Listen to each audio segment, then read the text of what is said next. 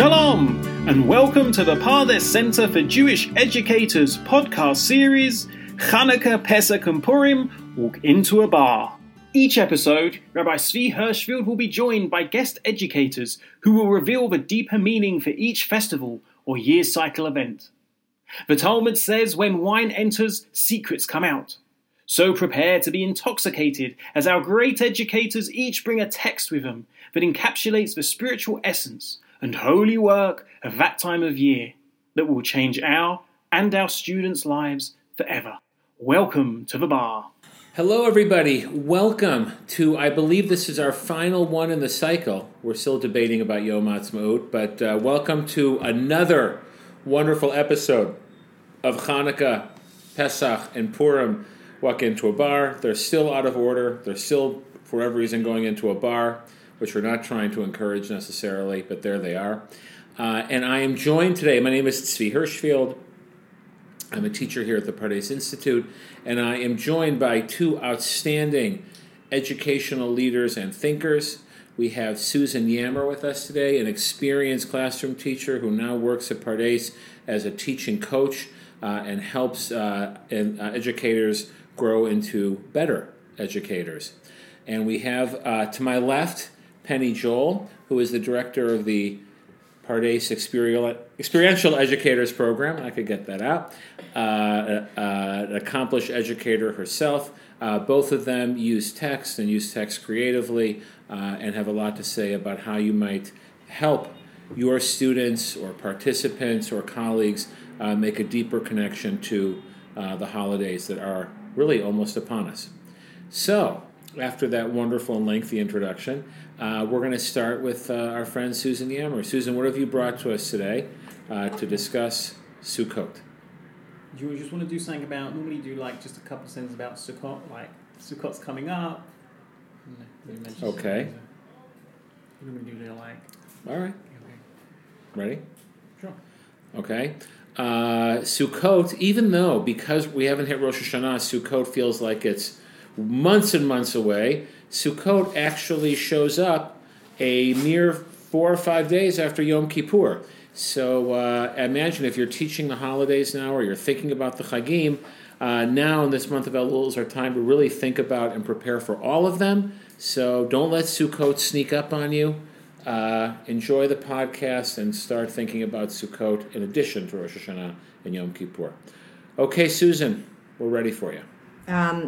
Okay, so this is an easy one for me because far and away Sukkot is my most favorite Chag of the year. That could be because I'm from New England and I love this season anyway.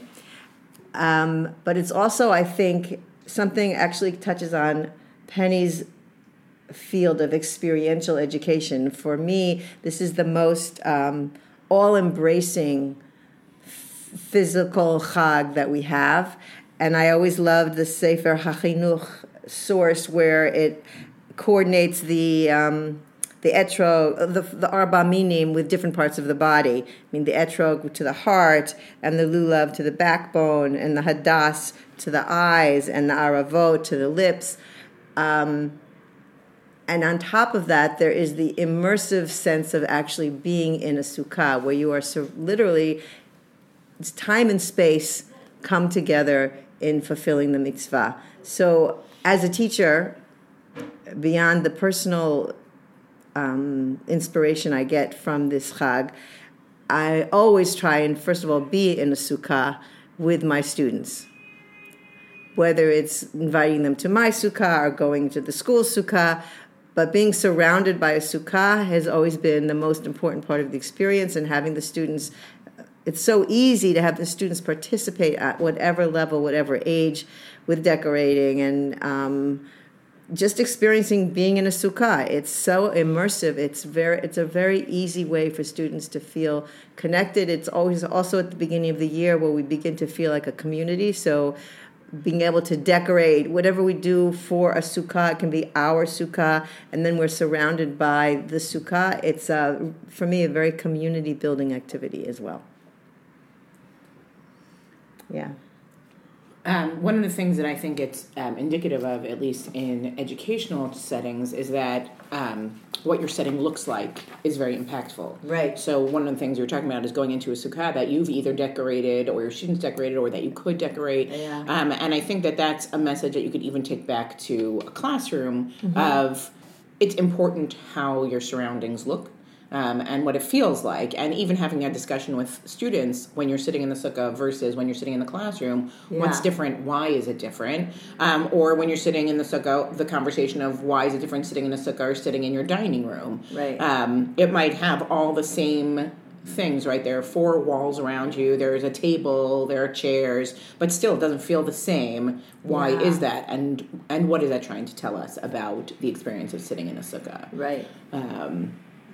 So I think that that's one of the more powerful experiences. In general, Judaism is immersive. Yeah. And holidays are like that. Sukkot, I feel, has many aspects of that. Definitely. Yeah. And the idea also of that we invite people into our sukkah, like either Ushpizin or other actual Right. That physical really people. builds off of this whole idea of community and being open and inviting them participatory. Yes. So I was wondering if you could follow up a little bit. So the idea that the lulav symbolizes the lulav is our spine, and the etrog is our heart, and hadass is our eyes, and our lips, and we're using these as instruments of prayer. I was just sort of wondering what you think the takeaway is, why we want to symbolize our bodies when we are in a moment of prayer. You mean when we're holding it and we're in a prayerful position. What is the takeaway Yeah. of that, do you think? That's a really wonderful point. I think it connects to kavanah. I think it's one of the aspirations we have in davening with students, that they're being present in their whole physical as well as spiritual self, and that could even be, I never thought of this before, but it could even be a way of helping them focus when they hold our bat minim first on their heart, on their backbone, on their eyes, on their lips. It could be a way of directing their physical body into the spiritual position of prayer. I think that could really be helpful, actually, while they hold it. Wow. That's beautiful. Yeah. I think that there's a message there about this sense, which you said really earlier, that religion or spirituality is not like a separation from the body, but you're supposed to bring your body into it.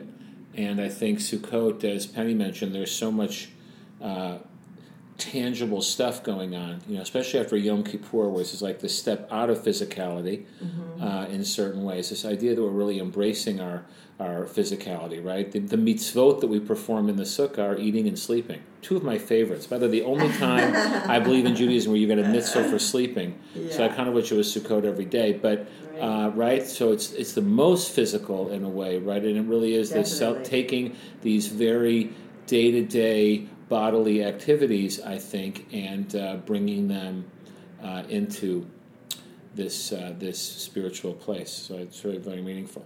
Yeah, and as an educator, you're always looking for opportunities for involving the whole student. It's just so ripe for the picking. There's so many things you can bring to the students to experience, and for them to bring home to their families. And I think it's one of the richest opportunities as an educator to. You're saying the etrog is ripe for the picking? Yes. That was your metaphor? Yes. Okay. As I was saying it, I realized that was fantastic. a little bit of wow. ripe for the picking. That's what comes with preparation, folks. Yes. That's how we get that in there. Yeah. Okay, are we ready to turn our attention towards our friend and colleague Penny Joel? Sure. In thinking about different texts for Sukkot, I was really looking for something that was more about agriculture, but didn't find anything that really clicked with me. So instead, I went to a favorite of mine, which is the Midrash in Vayikra Rabbah that talks about how the lulav represents different types of people in the Jewish world. And it talks about how the etrog has both taste and smell, and that taste represents learning and smell represents good deeds. And The lulav has taste but not smell, so that represents learning. And the myrtle has smell and no taste, so that represents good deeds. And the willow has neither. And the idea that all of these things represent different types of people. The person who is both learned and good deeds, the person who is only learned, the person who only does good deeds, and the person who does neither of those. And what do we do with those four different things? We hold them together, and they have to be together for us to be able to use them. Just using a lulav without the myrtle or the willow is not doing what we're supposed to be doing. And the idea then that all of this is representing that these are all people who are part of the Jewish people, are part of Bnei Israel, and that message of unity, they don't all do the same things. Some of them don't do any of these things, but they're still part of that whole, part of that community. And this idea, especially for students to learn, is super important and creates an opportunity to talk about what community looks like, how you deal with people who are different than you, and what you want that community to look like. That you want, it seems from this, that we want that community to be together, regardless of the people who are doing both good deeds and learning, the people who are only learning, the people who are only doing good deeds, and the people who are doing nothing. And all of those together really represent how we should treat our community, that we should treat it with an embracing hand, with something like that. And I think when you talk to students about that and have a conversation, or even have them tell them, smell represents good deeds and taste represents learning. Now examine these different elements of the lulav and nectar, the arba minim, and which ones do you think go where? What works with which, and why are we holding them together? And you can even, I think, go further and just have them figure out how you would hold them, right? Because that's not easy either, holding the arba minim together unless you have super large hands. It's slightly awkward. So talking about that and what that's like, that's a struggle. And so we also struggle with keeping our community together and how we can work with that. So I think that's a great opening for a myriad of both conversations and like plans you can take with your class or with the group of students that you're working with about, okay, now that we know this, how do we actualize that in our lives? What can we do differently, or what can we put in place that will foster a community like this? Kind of builds on what I was saying, or at least expands the whole idea of creating community, using Sukkot as a gateway for talking about community, right. Both experiencing it individually with our individual selves and bodies, and each other, and the differences that we have with each other, and that we're better together. Right, and then if that's a song, we're better together. I'm sure it is. Yeah. What I also think is interesting is that both Sukkot and Pesach have this element of community. Yeah. In that for Sukkot we have the sukkah, and we symbolically invite people, and also people invite people. Right. And for Pesach we're sharing the Korban Pesach with people. It's not just I'm on my own eating my Korban Pesach. Right. And that also is like re-emphasizing you need the people around you. That's important. And also, I think it's the only chag with the mitzvah of to be happy, simcha, right? Or extra simcha. To be extra simcha, which is a wonderful kind of cap over this. Why is this chag specifically imbued with joy? I think maybe it's to some of the reasons that you were talking about community. Yeah. It occurs to me, though, the whole idea of holding all this diversity together, like, on the one hand, you could see that as a celebration of diversity, but I think it also raises the question, so what does hold all these different people together? What are they sharing? And that's sometimes a question we are afraid of, because we're very afraid there won't be an answer, right? It'll be like, oh, actually, nothing. But I think it's a question we have to ask, and I think educationally it's a really important question, especially in a pluralistic school.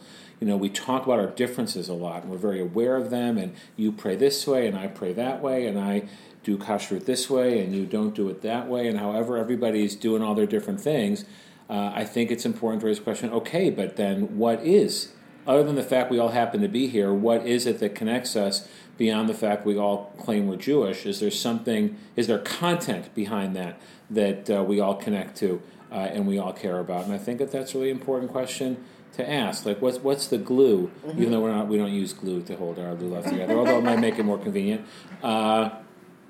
Sometimes it takes two hands to hold them together. Usually it does. Yeah. Or it depends, right? Yeah.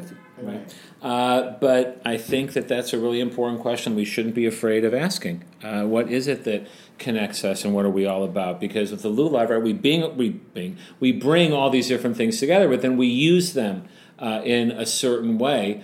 And I think that's a really important question that we should be asking. Right, and I think the fact that we do use them, and it's not just that we have these arba minim sitting at a table, I think that's important in showing, like, there needs to be a common mission, right? There needs to be that thing in common, right? So these arba minim are used in X way. It's not just we picked 4 random things and look, we're going to connect them, and isn't that lovely? We'll put them in a vase, and it's beautiful. But they have a purpose. So I think, to your point, Svi, the idea of finding what is that purpose? What is that commonality that makes us part of this whole, even being our own pieces? And I think a teacher can pose that question to a classroom and not necessarily have the answer him or herself, but the classroom itself can grapple with that and could have some really beautiful results with the whole challenge of finding that. So since both of you chose the lulav, I will switch gears. Impromptu, Ruvain. Ruvain's our editor. Moderator. No, I'm the moderator. Gosh. Producer. Oh, you heard him, folks. He's on the tape. He's our producer. So the Talmud emphasizes over and over again that a sukkah is a dirat arai. It's a temporary dwelling. I want to make the joke about corned beef arai, but I will not do that. You just did. So he can edit it out. So and this sense of arayness, the sense of temporariness, is expressed through the schach, the roof, where that's where the rules of building the sukkah really come up, that there can't be a finished product and it can't be thick boards and so on and so on. It's this very temporary covering, and we know it's this very temporary, really not completely useful covering because of the discussion about how much shade, how much sun. We all know when it rains, it's not a terribly effective structure. You get wet, that's why we go inside. And I think it's an interesting question. Why are we emphasizing all that? What's the lesson there? And so there's a debate between Rabbi Akiva and Rabbi Eliezer about what is symbolized by the roof.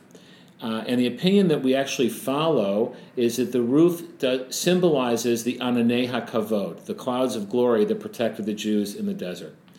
With the message being, I think, that we're meant to sort of understand where does our real protection come from? What really assures our safety? And the religious message is, of course, it's God. But even if one doesn't want to go that way, the idea that I am not really in control and I cannot really assure my own safety all the time, I think is an important thing to sort of accept our limits. But the interesting part is you can accept your limits with a big frown and being resigned and depressed. I'm so limited. I can't really fix everything. I can't control everything. But it turns out, if you go back, right, the clouds of glory weren't just, that's all we have, but we through our dependence on God, we achieve intimacy and gratitude. And I think that's a really powerful lesson that we can learn, that ultimately the only way we can really feel tremendous gratitude towards another person is if we acknowledge we need them. And I think that as a cultural message, many of us growing up in the States, this idea was you should be independent, stand on your own 2 feet. To be strong means you don't need anybody, you're not vulnerable. And I think that the message here, and I think it's throughout Judaism really, is know that vulnerability and being needy actually opens up the possibility of relationship. And you can feel taken care of. And you can feel loved precisely because you're needy and vulnerable. And I think that there's a really powerful question to ask students or even adults. Who are those people you need in your life? What are the things that you rely on? And when you make that list and you realize, wow, I am so blessed to have all these people and things in my life that take care of me and look out for me and care about me, you've taken that vulnerability and turned it into this moment of gratitude and intimacy. And ultimately, Tzedakah Cohen says that's a Hasidic teacher, that's the secret of the simcha, the joy that we feel on Sukkot, is the joy of intimacy and gratitude. So we have to leave our fixed structures that make us feel safe and protected and powerful and in control, and go out into that space that's temporary and exposed, and I think learn the lesson from that, to allow ourselves to be needy and vulnerable, and take that into a space of gratitude. Wow. I was wondering how I could ask you this question. I always wondered the connection with Kohelet and the word hevel that appears constantly, which really means kind of breath and temporariness. So I'm asking, how could you connect that to what you just said? It, right? Owning or realizing our temporary frailty is what opens up this other spiritual possibility. And Kohelet really kind of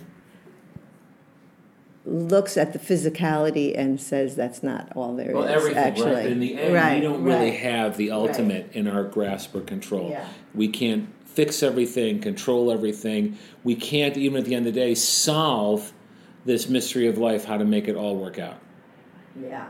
So I actually see a connection between all of us, because I started with the individual person and his or her body. You moved to the communal, and then you move to how this community can be enriched by one another, and find out that that's like the most important thing. Seems to connect to me in my mind. Wow, that's so weird. Maybe the lulav and the sukkah have something in common with each other. That would be really exciting. Yeah, Right. yeah. Very thoughtful. I also think that idea of vulnerability is important for students, because sometimes there are students who are perfectionist students, or who think that they need to know everything, they have to get 100, they have to, whatever it is, and this is a good example of that. That's not what we think. That's not what we're expecting, nor should we expect perfection, but it's about learning what you do need, and figuring out how to get that from other people around you, or asking for help, or things like that. And I think the lesson of asking for help is huge for kids. Yeah. Beautiful. Okay, so I'm going to go around and we're going to ask each of you what your own personal aspiration for how do you want to come out of this Sukkot different from how you came in, right? That's really the question. It doesn't have to be a huge thing, but something transformative you'd like to see happen on Sukkot. Who wants to go first? They're giving me these looks. I would like to be very present with my whole self when I'm sitting in the sukkah, and really feel Ananei Hashem. The clouds of God. Yeah. Beautiful. I would like to come out of Sukkot with a feeling of appreciating the communities around me, made up of lots of different people from lots of different places, and just having a sense of the strengths that all of those communities give to each other. I want to feel simcha. I want to feel the joy. I often associate holidays with a lot of work. There's getting the sukkah materials down and putting it up. There's buying the lulav, and there's all the food shopping and the food preparation and the hosting. And I really don't love sleeping out there so much. I don't like the mosquitoes, and they seem to like me, however. So in a way, I get very hung up or focused on all the ways that it's difficult or challenging, and I would like to somehow find within all that the joy. I really would like to find the simcha in all of these. It's almost like the spiritual messages exist in one place, and my actual experience of the holiday exists somewhere else, and I would like them to get together and meet, maybe in a bar, like Purim and Pesach and Hanukkah. However that's going to work out. But these are beautiful ideas, and I think for teachers and listeners out there, I can assure you we weren't up all night, planning and preparing, right? It's not a matter of that you can go into these holidays, you don't need hours and hours of time, but at the same time, to go in with a little forethought, a little preparation, a little sense of what you want to achieve, I think can make a really big difference both in your classroom, in your own experience of the holiday, and I think that's ideally, right, what education's supposed to do. Definitely. It's supposed to make a difference in how we live these things, not just how we think about them. So we really appreciate you taking the time to listen. We'd love to hear your feedback and suggestions. Ruvain loves it in particular. If you would write him really lengthy emails about all the things as a producer he could do differently, that would be fantastic. But I want to close, and we, on behalf of all of us, right, we wish you a joyous and meaningful season of these wonderful Chagim. And we hope you come out of all of these Chagim really wonderfully transformed in a positive direction. So thank you very much for listening, and thank you for joining us. For more great content, go to elmad.pardes.org. See you next time.